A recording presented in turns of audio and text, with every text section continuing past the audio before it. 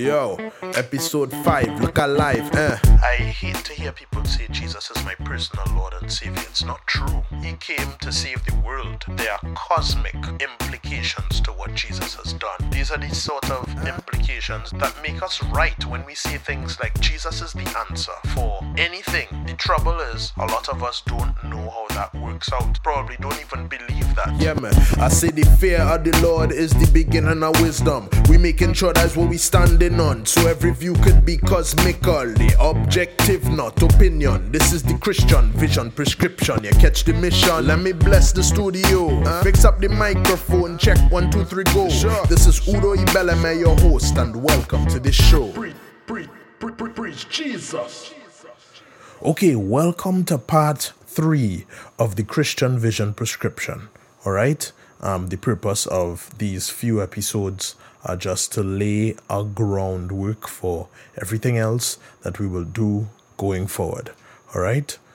Just to recap where we were before, we spoke about God a little bit more. We spoke about the God of the Bible as he's revealed in the Bible being an inescapable concept. And if we don't worship and honor and give thanks to God for his attributes that are revealed to us in the Bible, we will give thanks to someone or something else for those same attributes. We will attribute those things somewhere else. We spoke about how God created the world, how he did that according to the Bible, that everything is orderly and intentional, that all things are created good, and that they're created to be conquered by mankind, who is made in God's image.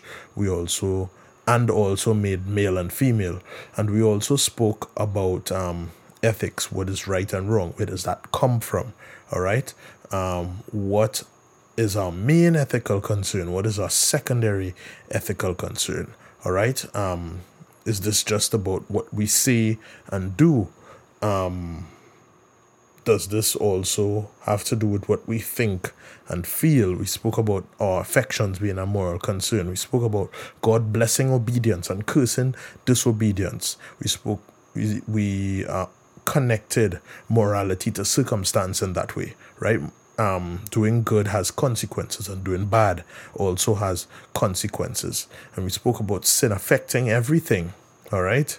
And sin is the problem, all right? Not things, not God's created world. And God is holy. He must deal with it. So how does God deal with it?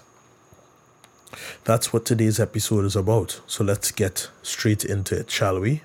We have a dress rehearsal for how God deals with these issues, right? We know that sin cannot stand before God. A sinner cannot stand before God. There's no disembodied sin. God doesn't just deal with sin, he deals with sinners, right? And sinners cannot stand before God. We've seen sinners judged in the Old Testament. So that's one thing that we see. We see that sinners are judged, all right? We see the destruction of the antediluvian world before the flood. That's the world before the flood. We see God coming and flooding everything and killing everyone, save and apart from Noah and his family. All right. We see Sodom and Gomorrah burned. We see the Canaanites dealt with. We see the Egyptians dealt with. And we see different people going through different judgments in the Bible. So that is one way in which God deals with things. And another way is grace, right? Graciously through substitutionary death, because the judgment has to happen. The judgment is a final type of judgment, and it has to happen, but something else can take that place, all right? The first place we see this is actually Genesis 3, which is not in my notes. This is This is after the fall, after Adam and Eve ate what they weren't supposed to eat. This is Genesis chapter 3, verse 21. It says, the Lord, that is Yahweh, the Lord God made garments of skin for Adam and his wife and clothed them. All right? So these are animal skins that Adam and wife are being clothed in. All right? It can't be called skin if God manufactured it out of nothing. Something died on that day. On that day, Adam and Eve did not die. But on that day, something died. And they were clothed in its skin to cover their shame and their nakedness. All right? And this is the first type of substitution sort of thing that we see.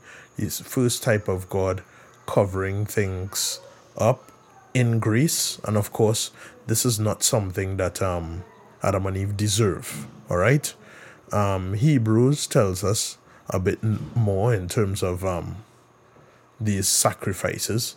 And it also relates this to what God has done in the new covenant for new covenant believers. Right? So Hebrews chapter 9 from verse 22.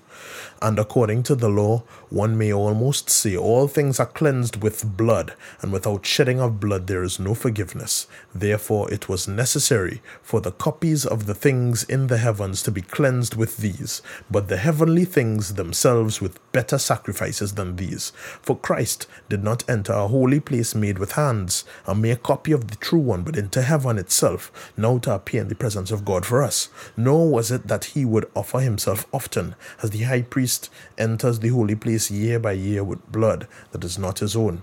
Otherwise, he would have needed to suffer often since the foundation of the world. But now, once at the consummation of the ages, he has been manifested to put away sin by the sacrifice of himself. And inasmuch as it is appointed for men to die once, and after this comes judgment, so Christ also, having been offered once to bear the sins of many, will appear a second time for salvation without reference to sin to those who eagerly await him. So here is what Bob, or whoever this guy is that wrote Hebrews, is saying here.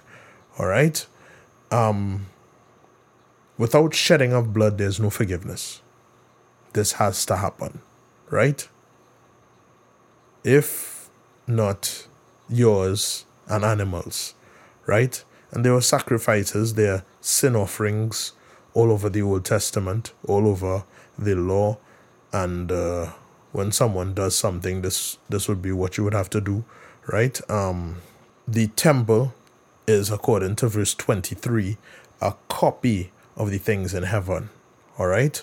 So this blueprint that Moses got when he was building and all of these things, it's a copy of what is up there. All right. So this is something that's been acted out down here as to something that is actually real in the heavens. And it wasn't just that the temple itself is a picture of what happened, of how the heavens is like, but it is also that the sacrifices themselves were prefiguring what Jesus was going to do in the heavens, right? Jesus didn't enter a holy place made with hands, according to verse 24, right? He went into the original temple, all right? And he didn't offer himself over and over and over, and he wouldn't have had to suffer since the beginning over and over and over, but he did it once, all right? He died for our sins once, never to die again, and he offered himself up there as the high priest. And now, if we look elsewhere in Scripture, it says that Jesus is seated, right? So his priestly work in terms of offering, having to give an offering to God to deal with those things, that's done. He has done that already. All right. So he went up and he sat down. All right. So this is a picture given all through the Old Testament as to how these things can be dealt with without a person having to absorb their own judgment from God. All right? And of course, we learn from the New Testament and that sort of thing that the judgment is not simply the first death. Revelation speaks about a second death. All right? And Jesus himself speaks about Gehenna, where people are thrown. He speaks about outer darkness, speaks about weeping and gnashing of teeth. He speaks about torturers. So there is judgment that goes beyond death, right? That Jesus himself believed and preached on, right? But the God that determines all things, he has determined to save people, right? And he has determined to save chosen people. So he has determined to save people, and he has determined which people that he would save. All right? Ephesians chapter 1 from verses 3 to 6. Blessed be the God and Father of our Lord Jesus Christ, who has blessed us with every spiritual blessing in the heavenly places in Christ, just as he chose us in him before the foundation of the world, that we would be holy and blameless before him. In love, he predestined us. So he didn't just pick those that he would save, right? He didn't just save us in particular. He also set us on a path. He has a path set for us. He predestined us to adoption as sons through Jesus Christ to himself, according to the kind intention of his will, to the praise of the glory of his grace, which he freely bestowed on us in the beloved. So this is God. He has his people, and this language of being the chosen, the called, the elect, it's all over the New Testament, right? We can't really run from it. He has his people that he has chosen to save, and it has always been this way. Even in the Old Testament, he chose Noah, he chose Abraham, he chose Israel, and all of those things, and he chose his people, right? But then we are told more. God has purposed in himself, right? He has determined to save those who would believe in Jesus.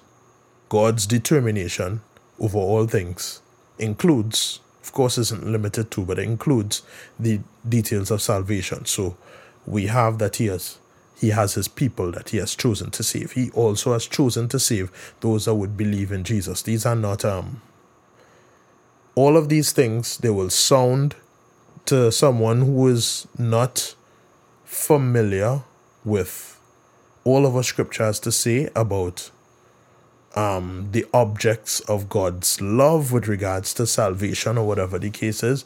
It might be kind of weird. There are things to hold in tension, but they can be harmonized. And so all of these details are equally important, and it would be wrong of us to push one of them aside, or or to hold one of them to the exclusion of others. We shouldn't do that, right? God has purposed to save those people who would believe in Jesus. John 3:16, we all know it. For God so loved the world that he gave his only begotten Son, that whoever believes in him shall not perish but have eternal life. Regardless of the fact that the most well-known Bible verse, people seem to be fighting for Matthew 7:1, judge not, lest you be judged, so that you can't tell them about their nonsense. But John 3:16 still rings in people's ear. People still know it, right? And it's very clear. It says that all that believe, it literally says, like if you look in the Greek, it literally says, all that believe in him, all the believing ones, all the ones that believe in him, right, would not perish, but have eternal life, all right? So God has determined to save those who would believe in Jesus. God has also determined to save the world, all right? For God did not send the Son into the world to judge the world, but that the world might be saved through him. That's John 3:17, by the way, as after John 3:16. Okay? So God didn't plan to judge the whole world, but that the world would be saved through him. All right? But then we know that all people would not be saved, right? John 3:36, these are the words of John the Baptist. He says, "He who believes in the Son has eternal life, but he who does not obey the Son will not see life, but the wrath of God abides on him." Revelation chapter 20 verse 15 says, "And if anyone's name was not found written in the book of life, he was thrown into the lake of fire." All right? So all of these are true, that God, he has determined to save his people. He has determined to save those who believe in Jesus. He has determined to save the world. All are true, and they can all be harmonized. But they are all true, and we shouldn't run from any of them. And whenever someone says any of these things, we should say amen, as well as the fact that all will not be saved. All right? When we start going in any other direction, it kind of warps our vision of what God is doing.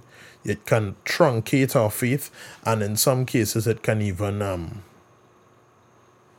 make us to just say and believe things that would completely just kick us out the back door of our own faith. All right? But these are all important, that God is going to save people that he has chosen, specific people that he has chosen, that he's going to save people who believe in Jesus, and that he's going to save the world, and that all will not be saved. They're all true, and they can all be harmonized. All right? Now, Jesus died for on the cross for the sins of his people, the people that he was going to save. He died on the cross for them. All right, John chapter 10 verse 11 says, "I am the good shepherd. The good shepherd lays down his life for the sheep." Okay? And this is Jesus speaking, and he says this. All right? So this is what he's going to do. He's going to lay down his life for the sheep. All right? All who repent and believe will be seen as just before God. All right? What is it that we have to do? What is it that we must do? All right? Mark chapter 1 verses 14 and 15. Right? Now after John had been taken into custody, Jesus came into Galilee, preaching the gospel of God and saying, "The time is fulfilled and the kingdom of God is at hand. Repent and believe the gospel." So this is the message. The message is repent and believe the gospel. All right? It's about that time. Kingdom is here. All right? Repent and believe. That is what Jesus was saying. This was his message. All right? In Acts chapter 16, Paul and Silas, they basically had a supernatural prison break, but they stayed where they were. And the jailer is asking them what to do to be saved. And this is Acts chapter 16, verse 31. It says, "They said, 'Believe in the Lord Jesus and you will be saved, you and your household.'"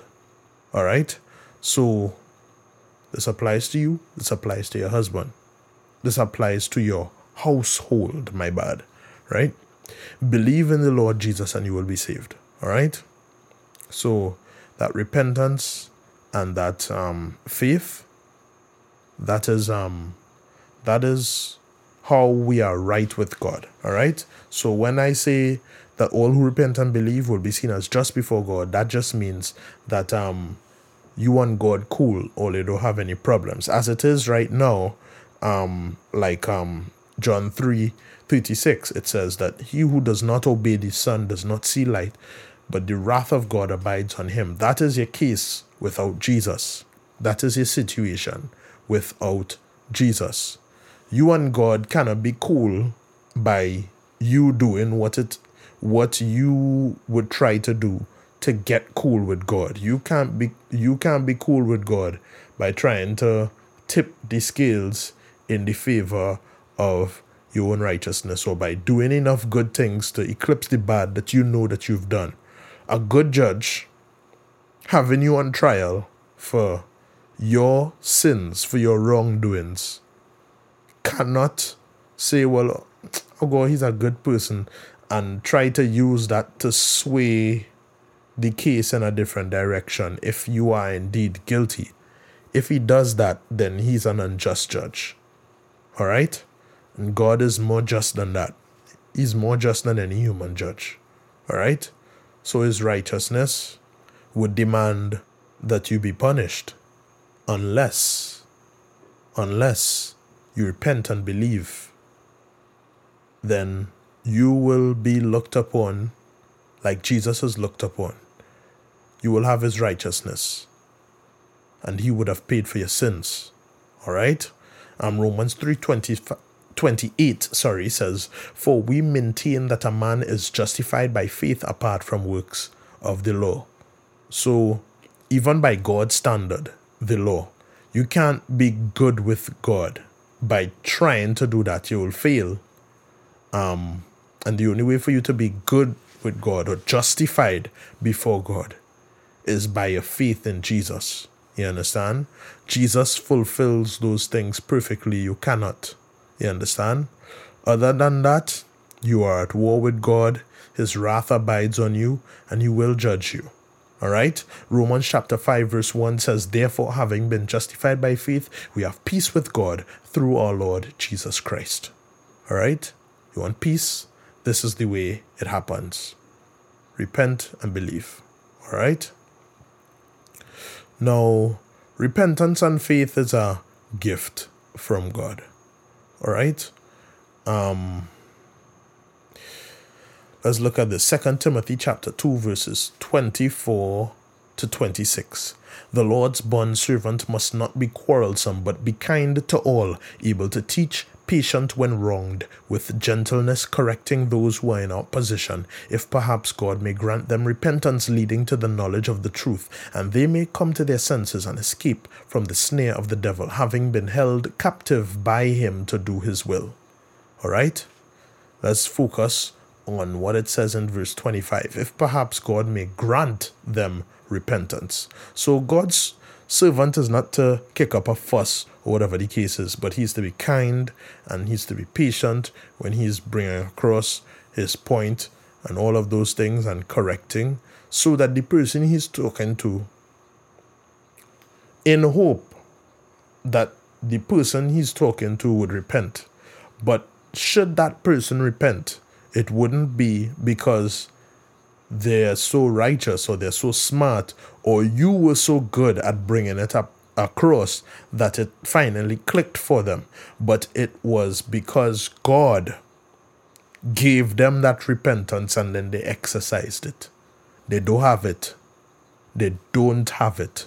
And God has to grant it to them. All right? All right? We have to think about what sin does. Sin affects everything, and sin even affects our minds and our nature.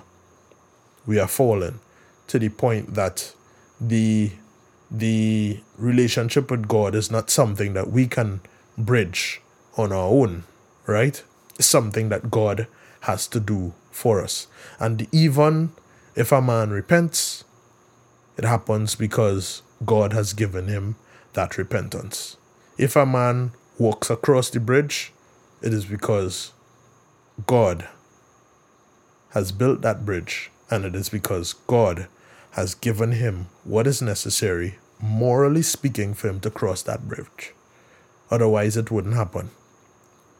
The fact that someone repents, it means that God has already done what he has done in their heart, right? And that's why we could say that is all praise to Jesus with regards to our salvation. Because if nothing happened on that side, then nothing could happen on this side. All right? How does the Bible describe us, right? For the mind set on the flesh, this is before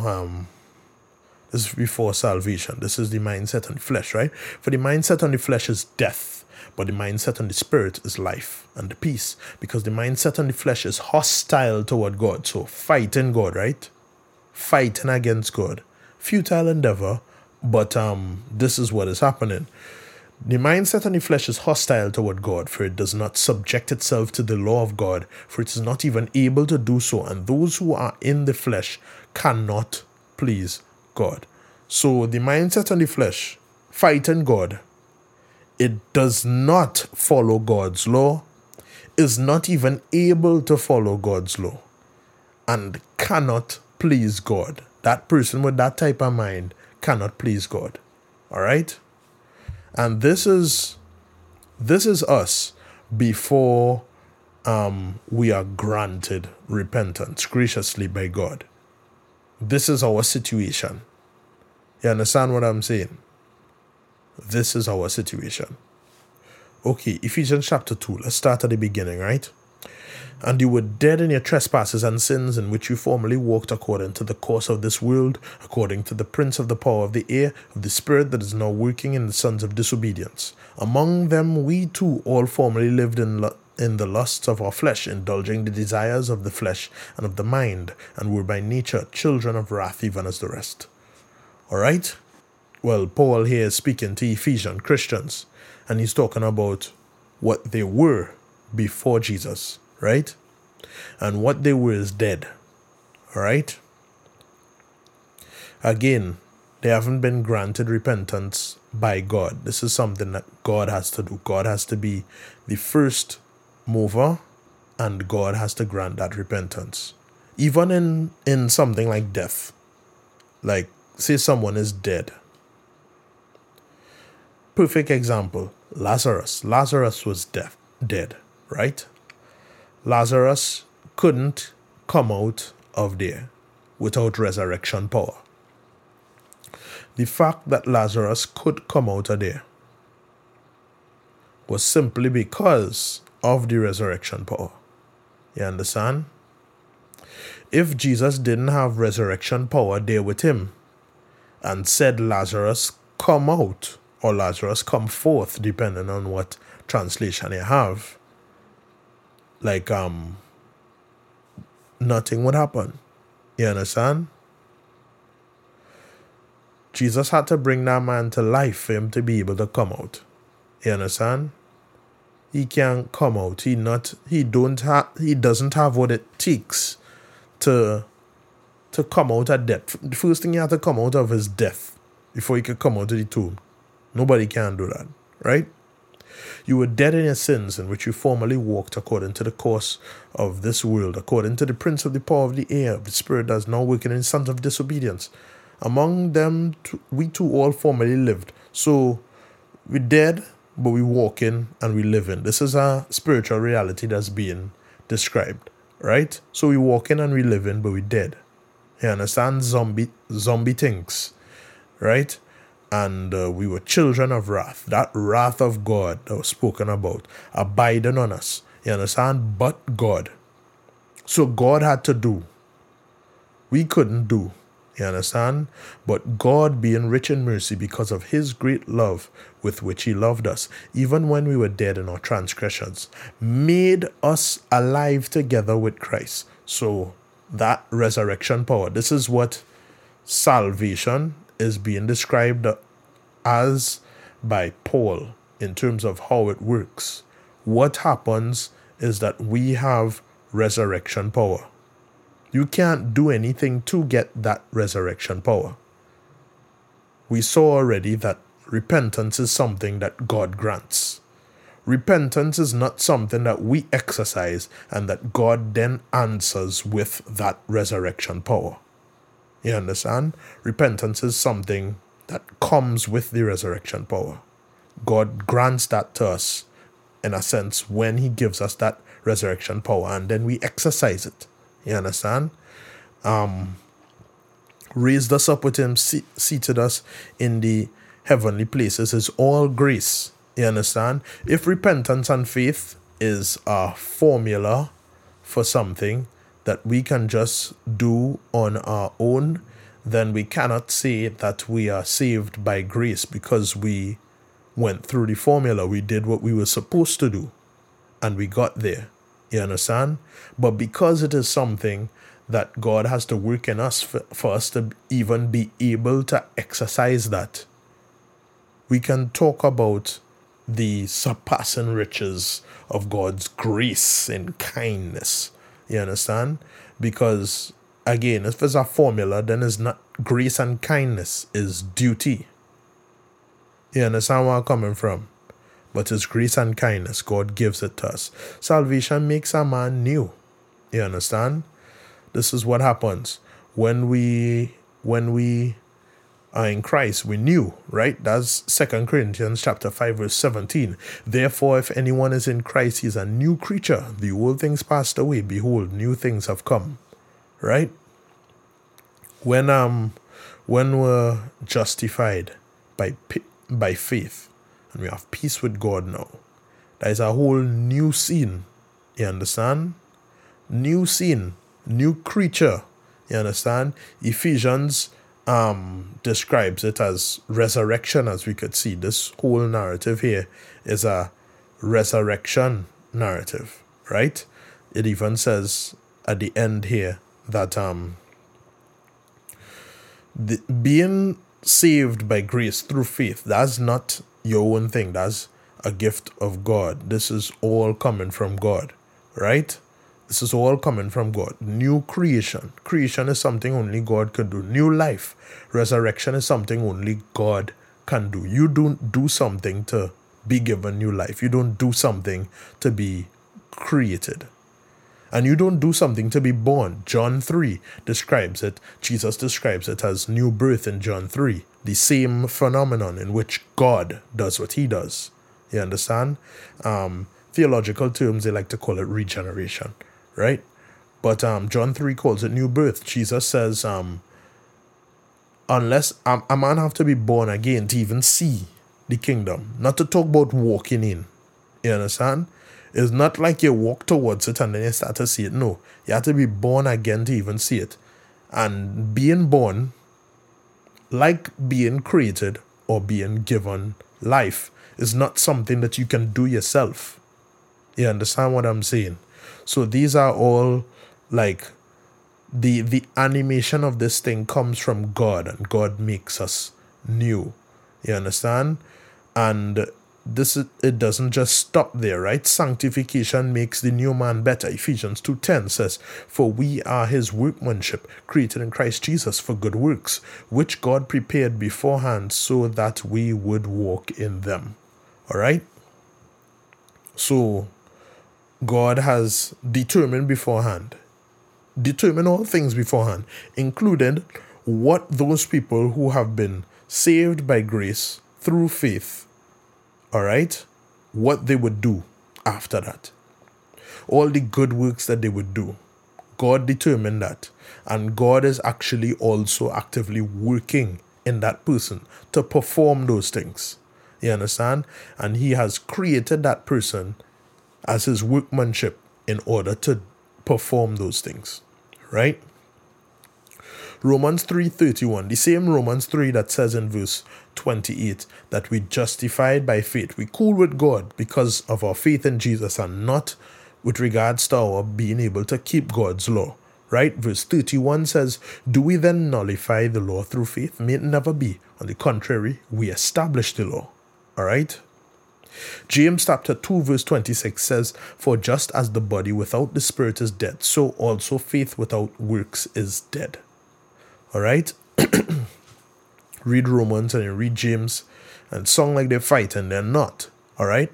The point of Rome, and it's here in Romans, and you will see what is being argued throughout, like James 2, which is basically you won't really have faith if you don't have fruit. If this doesn't come out of your fingertips in some sort of way. What you believe, what you really believe, comes out of your fingertips. You understand? So, what you really believe comes out of your fingertips. Faith without works is dead. If you profess Christ, but you're not, there's nothing that has come out of that in terms of your actions. You understand? Your argument is kind of invalid. You understand? The faith that God gives. And again, this is God that has done this, right? God has given you that repentance. God has given you that faith. God has made you new. That's going to have an effect on you. It can't have no effect on your lifestyle. You understand? Sanctification is what they call it, right? And it makes the new man better. You understand? Glorification makes the new man perfect. 1 John chapter 3, verse 2 says, Beloved, now we are children of God, and it has not appeared as yet what we will be. We know that when he appears, we will be like him, because we will see him just as he is. All right? Being like Jesus was more perfect than that. All right? 1 Corinthians chapter 15, from verse 51. Behold, I tell you a mystery. We will not all sleep, but we will all be changed in a moment, in the twinkling of an eye, at the last trumpet. For the trumpet will sound, and the dead will be raised imperishable, and we will be changed. For this perishable must put on the imperishable, and this mortal must put on immortality. But when this perishable will have put on the imperishable, and this mortal will have put on immortality, then will come about the saying that is written, Death is swallowed up in victory. O death, where is your victory? O death, where is your sting? The sting of death is sin, and the power of sin is the law. But thanks be to God who gives us the victory through our Lord Jesus Christ. So here we have the resurrection, all right? And the nature that it will have. This body won't be able to die anymore or be damaged. You understand? We will be perfected in every way. All right? And that is what we look for. All right? The last thing that I want to say about all of this is that God saves to the uttermost. All right? This is Romans chapter 8, verses 28 to 30. And we know that God causes all things to work together for good to those who love God, to those who are called according to his purpose. For those whom he foreknew, he also predestined to become conformed to the image of his Son, so that he would be the firstborn among many brethren. And these whom he predestined, he also called. And these whom he called, he also justified. And these whom he justified, he also glorified. All right? So from the beginning to the end is all God, all right? And we spoke about God causing all things. He determines all things so he can say that he causes all things to work together for good to those that love God, to those who are called according to his purpose. What is that good? He foreknew specific people, that's the those. He foreknew those people, and he has a plan, he has a set path for them to become conformed to the image of Jesus. You understand? And all of those who he foreknew and he chose, he predestined them to go down that path. And he also called them. All right? And all who are called are also justified, as in they're cool with God now. You understand? So this calling is not just me saying, hey, repent and believe the gospel. Is not just that sort of calling, but it is that calling that results in justification. All right? So it has to be something that is, as they say, effectual. It has to be something that definitely leads to that. It has to be something related to that new creation, that new life, right? That new birth, that granting of repentance, that faith and grace being a gift of God. It has to be something related to that definitely leads to us exercising faith and then God seeing us as righteous because we have exercised that faith. You understand? Because the justification definitely comes after. And all of those who are cool with God, all who have gone through all of this, it will end in their glorification. And this is something that should make us feel very, very safe and comfortable about God's ability to save from the start to the end. Do people fall away? Yes, but that has nothing to do with God. Because when God saves, he saves to the uttermost. And what I want to do is I want to come back to this verse right here, 2 Timothy 2:24, right? I'll read from there at least. The Lord's bondservant must not be quarrelsome, but be kind to all, able to teach, patient when wronged, with gentleness correcting those who are in opposition, if perhaps God may grant them repentance, leading to the knowledge of the truth. So what's going on there? What is going on there is that person who needs to be granted repentance, that's the only way they're going to come to Jesus. For real. A lot of people make decisions for Jesus, and some of them fall away. And all who go all the way through that list from the foreknew to the glorified, those people, of course, they never fall away because they start and they finish, right? But those people, God did something in them, and God had to do it in them for them to really come. You understand? God had to do it in them for them to really come. They weren't coming any other way. And so it is good that we not be quarrelsome. It's good that we be kind to all. It's good that we be able to teach, patient when wrong, and be gentle and correct those who oppose us with that gentleness. And it's good because God has told us to. This is the way in which we transmit the same message, the same truth that comes out of God's word to those who need it, to those who need to hear the gospel. We don't need to change the gospel. We don't need to make things more palatable or less scandalous, because the gospel is a scandalous thing. We don't need to change it at all, because at the end of the day, it is God who is doing what he is doing in us. God is doing it. And the only way that person will come to God is if he does it. Right? So if we trust him, we will do things his way.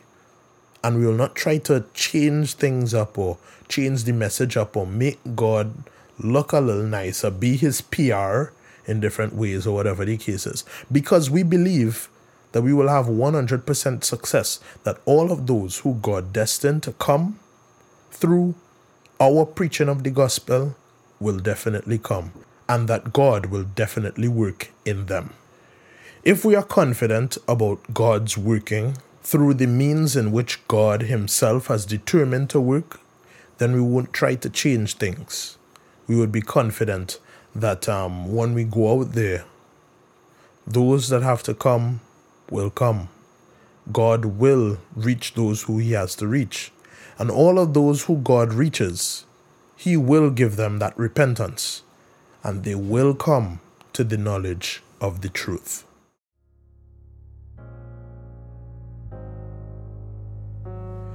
In the arms of the angel. Every other Monday, another episode of the Udo Ibeleme Show is in danger of dying. We need your help to keep them alive. For just $1 or more, you can provide those who keep this show alive with the doubles that they need to move on. Buy me a doubles today.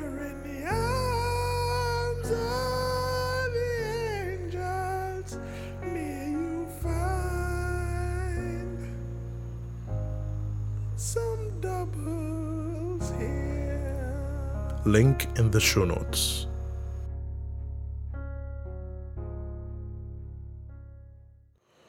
I want to talk about how what can be wrong is made right. And we've just done it. We've just spoken about God's offer of salvation, God's free offer of salvation through the gospel. And that is a free offer to repent and to believe. All right? What I want to talk about now is the way in which this is cosmic. I hate to hear people say Jesus is my personal Lord and Savior. It's not true. Right? John 3:17 says, he came to save the world. You understand? They are cosmic. implications to what Jesus has done. All right? And these are the sort of implications that make us right when we say things like Jesus is the answer for insert variable issue X. Anything, and we say Jesus is the answer. The trouble is, a lot of us don't know how that works out. A lot of us probably don't even believe that. Or the way in which we believe that is, we believe that if this person has Jesus as their personal Lord and Savior, that that will be comforting enough to them to wait out all of these things that they're actually complaining about. All right? But again, the gospel is cosmic. All right? And what Jesus has done is that big, and it includes everything. Going back to Hebrews chapter 9, we see that is talking about things being cleansed with blood and shedding of blood and sacrifices and all of those things. I'm not going to read it, right? I read it already. What I want us to remember, though, is when we look in the law of God, we will see sin offerings, and we will see offerings for all sorts of things. Sometimes there are offerings associated with things that aren't even sinful. There are rituals that include offerings, that include all of these things that have nothing to do with personal salvation in that sense. You understand? So the interesting thing is that sacrifices in the Old Testament aren't just about sin. They can cover a lot of things. That some of them may not have anything to do with sin, or they might not be a product of sin. So for instance, a woman's period, when she becomes, there are rituals associated with the period in terms of whether you're ritualistically unclean. When that period is done, you have to bring sacrifices. There's uncleanness related to childbirth. And when that is done, you have to bring sacrifices. You understand what I'm saying? And it's not necessarily a sin on the woman's part to have her period or to make a child. I mean, the Bible speaks all over about the blessing of having children. You understand what I'm saying? That's always viewed as something that God wants us to do, and is always viewed as a blessing when that happens, right? But the fact is that the fall affects all of these things, and there's a sense in which the fall or sin can affect all of these things. And God is so holy that all of that has to be dealt with before you come to Him. Not even just sin, the fall, all of those things, all of those effects, all of that. You understand? That can be tainted with sin, that can be tainted with whatever. All of that has to be dealt with before we come before Him. And that's what the Old Testament teaches us. And we don't have any of those sacrifices now. And we have to be able to say that Jesus and what He has done covers all of that. Jesus and what He has done covered all the ways in which sin affects a woman's reproduction. All the ways in which sin affects childbirth. You understand what I'm saying? So we have to say that, or else we have a reason to keep doing sacrifices, which Christians don't. All right? Now, we have to understand how far the fall goes. You understand? To understand what the gospel does. And some people see this, but some people still think that the gospel doesn't actually redeem everything that the fall has cast down, right? Romans chapter 5 verse 12 says, "Therefore, just as through one man sin entered into the world, and death through sin, and so death spread to all men because all sinned." Right? So we all die, and we all have mortality, and we will get sick and all of those things. That happens because of sin. That happens because of what Adam did. All right? I interacted with someone recently. I was making the argument that sin is what brings death and all of those things into the world. And so you cannot synthesize evolution with a Christian view of the world, because evolution denies any moral connection between any moral connection to disease and death and all of those things. That's just the way things work as far as they're concerned. And this individual was telling me one of the things he said that I did not respond to, because he said something that was more important. One of the things that he said is that animals didn't sin, plants didn't sin, all of these other things didn't sin, right? But we have to understand the covenantal relationships between things, right? We have a head, all right? There's Adam, he's a head, Christ is a head. If we can accept that God sees us as righteous because of what Jesus has done, then we have to accept that God can hold us guilty under Adam. We have to. We can't say that what Jesus has done is so awesome and then say that what Adam has done is so unfair, or that God counting that against us is unfair. All right? We can't say that. You understand? And we don't make those rules. All right? Adam represents us covenantally in that way. And what is Adam above? What is he put over? He's put over the creation. And so everything under him, including his progeny, that's us, and including all of creation, is affected by what he did. All right? Romans 8, what does it say from verse 19? "For the anxious longing of the creation waits eagerly for the revealing of the sons of God. For the creation was subjected to futility, not willingly, but because of him who subjected it, in hope that the creation itself also will be set free from its slavery to corruption into the freedom of the glory of the children of God. For we know that the whole creation groans and suffers the pains of childbirth together until now. And not only this, but also we ourselves, having the first fruits of the Spirit, even we ourselves groan within ourselves, waiting eagerly for our adoption as sons, the redemption of our body." And of course, Paul here, he's speaking to Roman Christians. This hasn't happened yet.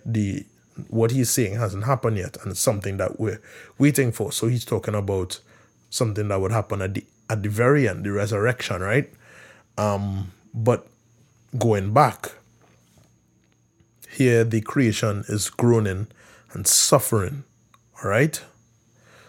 And the creation is groaning and suffering because it has been subjected to futility. Not willingly, but because of him who subjected it, all right?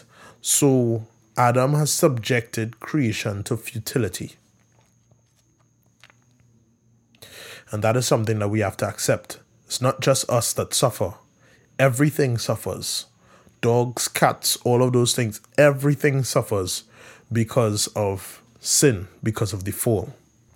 And we look forward to a new creation in which certain things wouldn't be suffering in that way. Again, we go back to our ethics section. All right? God blesses obedience. God curses disobedience. Okay? God blesses obedience. God curses disobedience. Because of Adam's disobedience, there's the fall. Biggest curse ever. Because of Jesus' obedience, there is redemption. Biggest blessing ever. And according to Romans 5, it surpasses what the fall does. It surpasses what was lost in the fall in such a way that eternal life is something that can't be taken away. It's something that can't end. It's something you can't die. You can't go through sin, all of those things, if you have this eternal life. So the fall will never happen again, right? What Adam did has been undone and is being undone and will be undone to the point that it can't be done again. Revelation chapter 21, verse 5. And he who sits on the throne said, Behold, I am making all things new. And he said, Write, for these words are faithful and true. All right? So we're looking for cosmic renewal. That cosmic renewal is going to affect everyone and everything.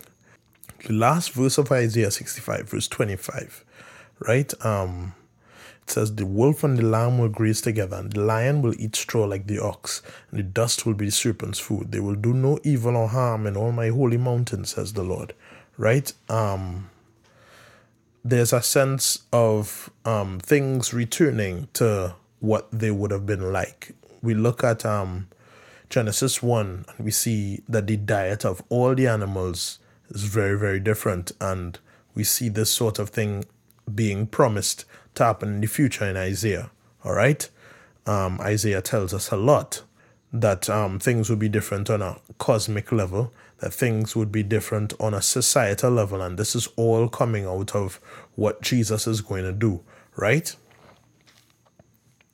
Chapter 9 from verse 6, For a child will be born to us, a son will be given to us, and the government will rest on his shoulders, and his name will be called Wonderful Counselor, Mighty God, Eternal Father, Prince of Peace.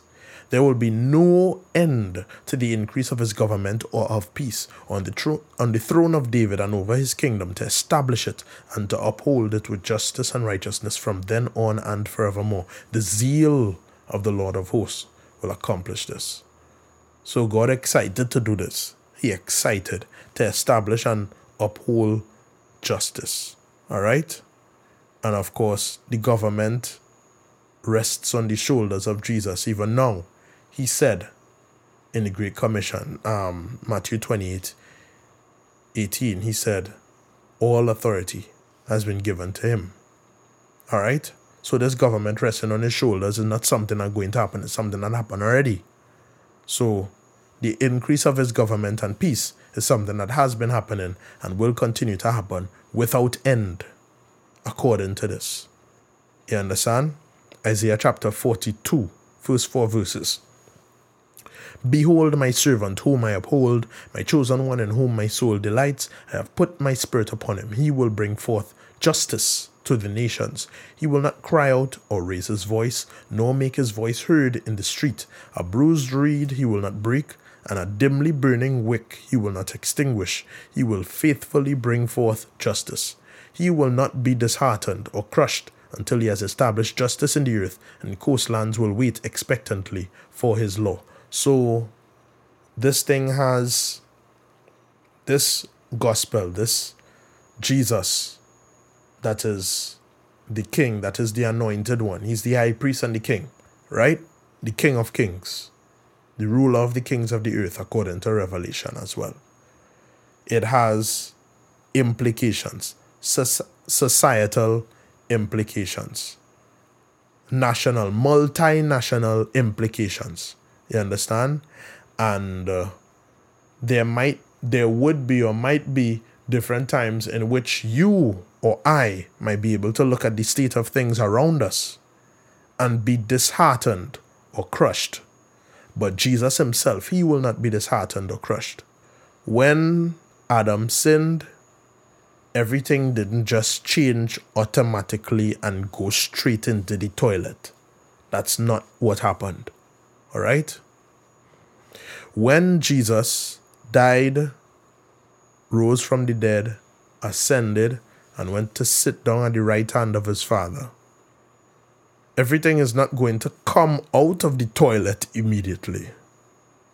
You understand? He will do what he's going to do. He will establish justice. And the way how he's going to do it is through the gospel.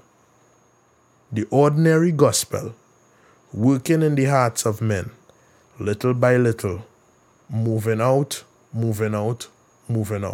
As more men repent from their sins, turn to Christ, and walk in obedience to him, and he brings his blessings on that. That has huge implications. And we could get into specifics in different areas, but this is the way in which I think we should start saying Jesus is the answer. We should not be saying Jesus is the answer vaguely. What we should be saying is the gospel is going to make all things right. Okay? We can get, and this would help us in our sanctification too, because it will help us to align ourselves with God's way of doing things. We get knowledgeable on what the Word of God has to say about variable unknown issue X. Right? We're back there now. We get to what the Bible has to say, and we show where we are, how we don't want to do it, or how we have strayed from that. And this is why we have the problems we have. This is why we can even do, I'm sure, people with different with who are able to trace cause and effect between certain things, they will be able to see how this contributes to the problems that we have, or whatever the case is. But even if you can't do that, you know for a fact that God blesses obedience and that He curses disobedience. You might not know how particularly that happens, right? But you know that we are disobeying. And that is not just some evil that's in the water or in the air or with people that I can't touch or influence in any way. It's in our heart. And we are no closer to that than when we repent of our sins, all of our sins, including our sins in those areas, and we trust in Jesus for our salvation. We trust in Him to have grace and mercy on us for those sins. And we start to move now, not to be right with God because we done right with God after we repent and we have faith, but in faith, with the faith that makes us right with God, with the faith that makes us cool with God, because of the faith that makes us cool with God, we move in obedience, and God blesses that obedience, and we continue to preach that gospel, and people in different areas, in different whatever, the same thing happens to them, and they begin to move in obedience as well. And the more that spreads, the more the curse is pushed back, and the more the blessings come. And that is Jesus doing it. That is Jesus doing it. And at the end, Jesus will of course come and finally do it. But until that happens, according to Jesus, on the rock of His lordship, of His control over everything, He will build His church, and the gates of hell will not prevail. Gates are not advancing, gates are not doing anything, gates are gates. The picture there is that we are ramming the gates. We are ramming the gates of hell. And the gates of hell will not be able to stand up under that. And the way we ram the gates is through the preaching of the gospel and through obedience to God's word that He blesses. And Jesus does that in our hearts. And Jesus, of course, blessing obedience and also cursing disobedience. He deals with men and churches, families, even nations that will not bow to Him. They are dealt with.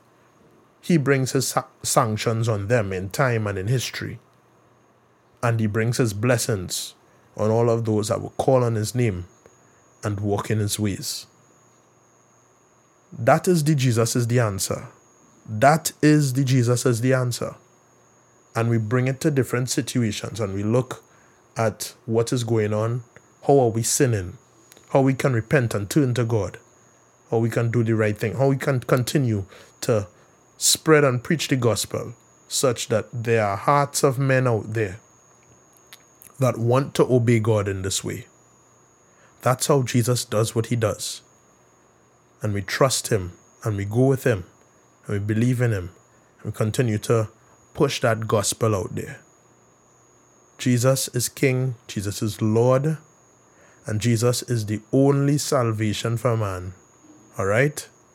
There is no other name under heaven among men through which we could be saved from anything and from everything. Alright? I hope you guys are enjoying and benefiting from this Christian vision prescription. We'll be back later and we'll finish this off strong. All right? Praise Jesus. You made it through the whole episode, the show done. Hope you get some positive in the nucleus, you know, a proton. Anyhow, you know this slogan. Preach Jesus.